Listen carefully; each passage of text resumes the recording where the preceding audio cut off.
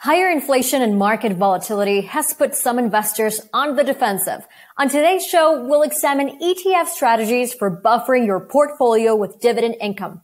Plus, we'll examine why value stocks could be poised for a major breakout. Lance McRae at Advisors Asset Management joins us right after this.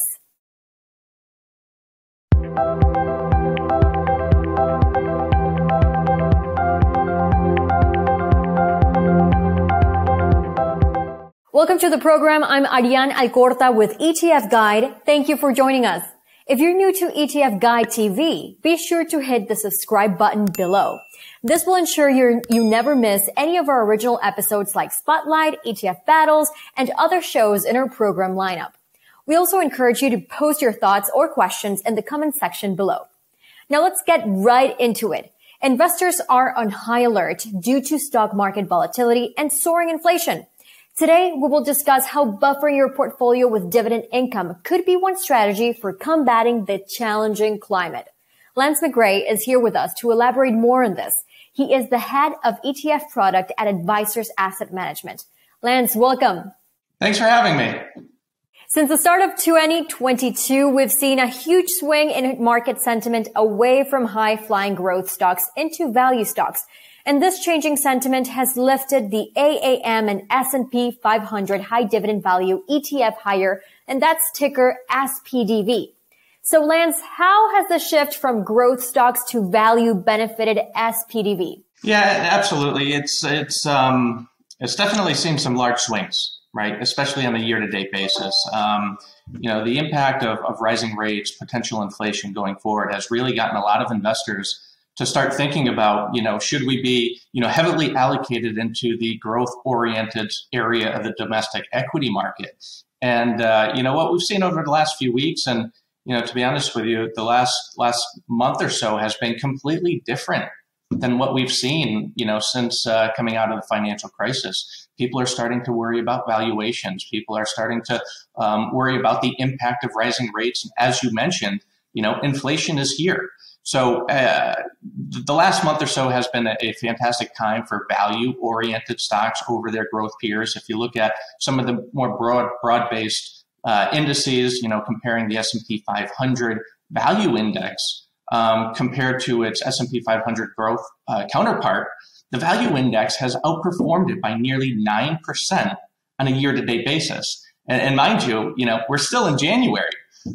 More importantly, if you look even at the underlying index of SPDV, which is the S&P 500 dividend and free cash flow yield index, that underlying index, which really focuses and really takes a focus on deep value securities that are offering high yield, but also have dividend paying companies that are producing a lot of cash flow, has outperformed the S&P 500 growth index by nearly 12%. So far in January or year to date. So it certainly appears that, there has, as you said, there has been a huge swing in investors, at least for the first part of 2022, have really migrated to sort of quality dividend paying stocks versus the growth oriented stocks that have really fared so well for the past decade. So regarding SPDV, SPDV is a very unique strategy. From a dividend perspective.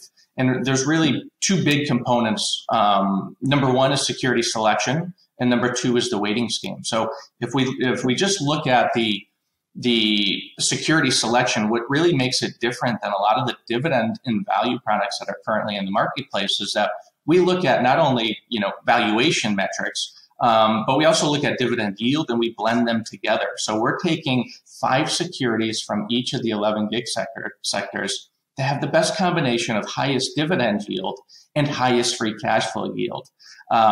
History has shown us historically that dividend paying stocks have outperformed those stocks that don't pay dividends over time. But also we know the importance of dividend sustainability and the ability for a company to maintain and grow its dividend over time. And that's why we really blend these two metrics together, these traditional valuation metrics together. So we're getting high dividend paying stocks, but we're also getting companies that have high free cash flow and have the ability to maintain and grow those. On the weighting scheme side, our portfolio is an equal weight portfolio. And really that lends itself well to the value oriented goal of our strategy, because if you really think about it, a equal weighting scheme is really buy low, sell high. So not only do you get a security selection that is focused on value and dividend paying stocks, but you pair that with a weighting scheme that also accentuates a value-oriented portfolio. And it's really, really a unique solution, which at the end of the day, you're looking at about 55 securities. You have a high dividend yield, which at 12/31 was about 339, and you have very attractive valuations. Some may even say it's a deep value strategy compared to its other, core value-oriented strategies. So a very, very unique product on the dividend side, which is something that we really strive ourselves on to help investors, help advisors meet their demand and meet their goals. And in this environment, a lot of investors are sort of migrating from growth-oriented stocks into value-oriented stocks and really looking for the buffer of a dividend-paying stock to help in this elevated levels of volatility that we've experienced recently. Lance, and according to analyst surveys, the Federal Reserve is expected to lift interest rates 3 or 4 times this year. That's probably bad news for bond ETFs and funds with longer durations. On the other hand, the AAM Low Duration Preferred and Income Securities ETF, or commonly known as PFLD, is taking a unique approach to hedging against higher interest rates.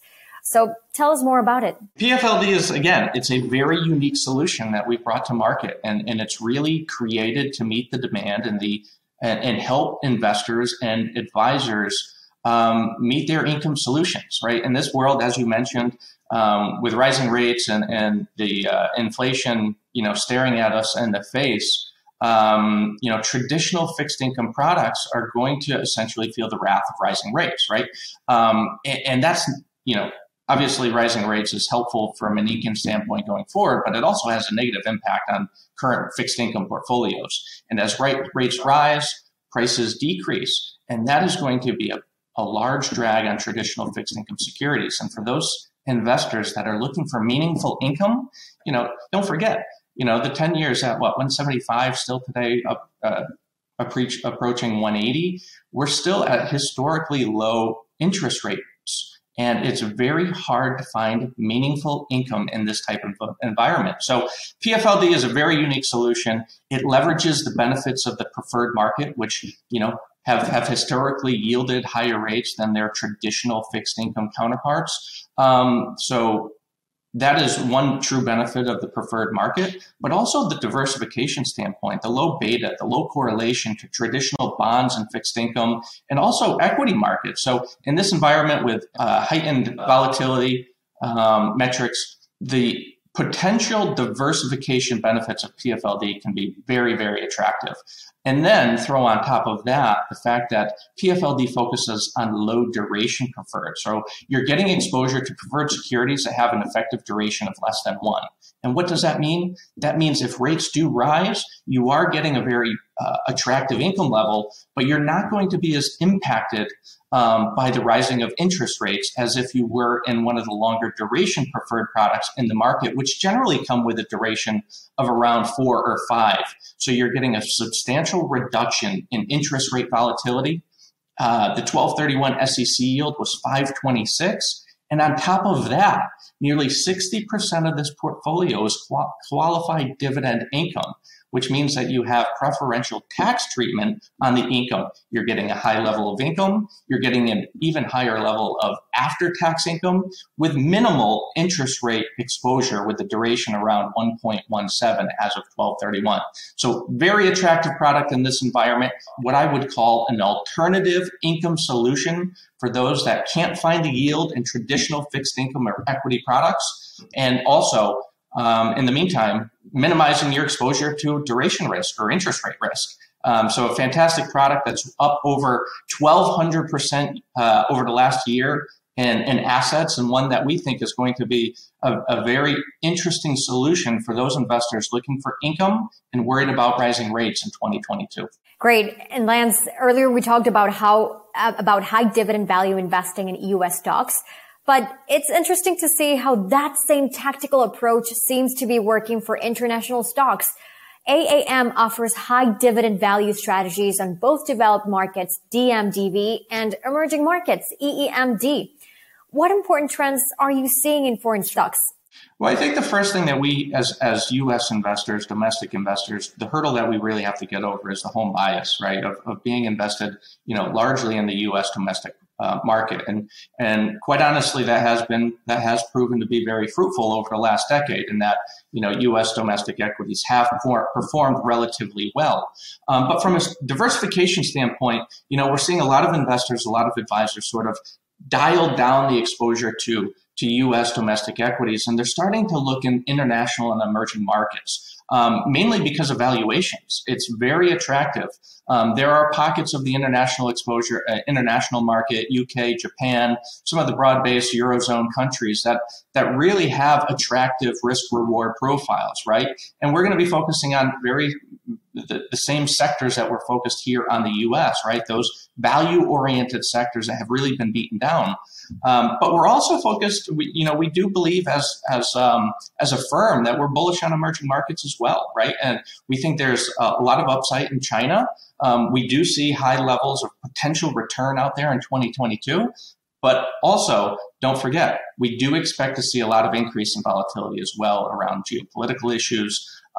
So to get back to your main question is, our high dividend value suite, whether you're looking for U.S. domestic equities, international equities, or even emerging market equities, if you're a believer in our common sense investment thesis or strategy that it pays to pay in high dividend paying companies that are generating high cash flow, that are attractively valued, you can carry that through the domestic equity market with SPDV. You can look into DMDV, which is our international equity portfolio, and EEMD as well. So again, 3 solutions, the same strategy, just different starting universes. The benefits are the same. A fairly highly concentrated portfolio of around 55 names, high dividend paying stocks, companies that are generating positive free cash flow, sector diversification across all 11 sectors. And also, don't forget, all 3 of these products also pay monthly distributions. So it provides the investor the ability to, 1, use that income on a monthly basis, or reinvest those dividends to really leverage the benefits of compounding of the dividends for long-term capital appreciation as well. So we do favor international and developed markets as well as emerging markets. We think it's an area that many investors should start to look at in 2022. And we're really optimistic about those markets going forward. Lance, one final question before we take off. Inflation is something that financial advisors and investors are constantly trying to tackle.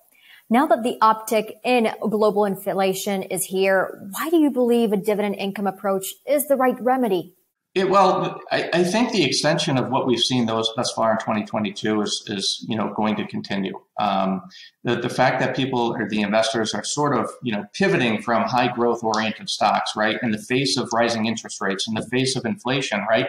Many investors are thinking about equity duration, right, which is the concept that rising interest rates will be headwinds for growth-oriented companies, right? The present value of future cash flows is really going to hinder those companies that are sort of being held up or propped up on future cash flows. So as interest rates rise, that is going to be a big headwind for growth-oriented stocks. And that is one reason why we're seeing a lot of investors sort of pivot and looking for high cash flow generating products, companies that have stable business lines, that are generating revenue, generating profit, and really creating cash flow, right? And that's one way to minimize your exposure to equity duration. Additionally, I think the consensus across the street is that gross margin should remain stable in 2022. Now, the likely outcome will be that corporate earnings may not outpace what we saw in 2021. So therefore, growth metrics might not be as strong. And if you take that one step further, the impact of dividend income, not only in the fixed income market, but also in the equity market, is going to be a major driver of total long-term appreciation. Or if you look at total return in 2022, it's potential that that dividend income is going to be a major driver of total return in 2022. So in the face of rising rates and inflation, we do feel that, high dividend paying stocks with positive free cash flow, attractive valuations are a very attractive place to be heading into 2022. Thank you so much, Lance, for your insights. We have come to an end to this discussion, and we do appreciate all of your invaluable thoughts on here. Thank you so much for coming. To learn more about dividend income investing and ETF lineup at Advisors Asset Management, visit aamlive.com. The link is posted in the description section below. Don't forget to subscribe to ETF Guide TV. Tell us how you've been enjoying our timely programs like this one, along with ETF battles and many others. You can also find us on Twitter at ETF Guide. I'm Ariane Alcorta. Thanks for watching.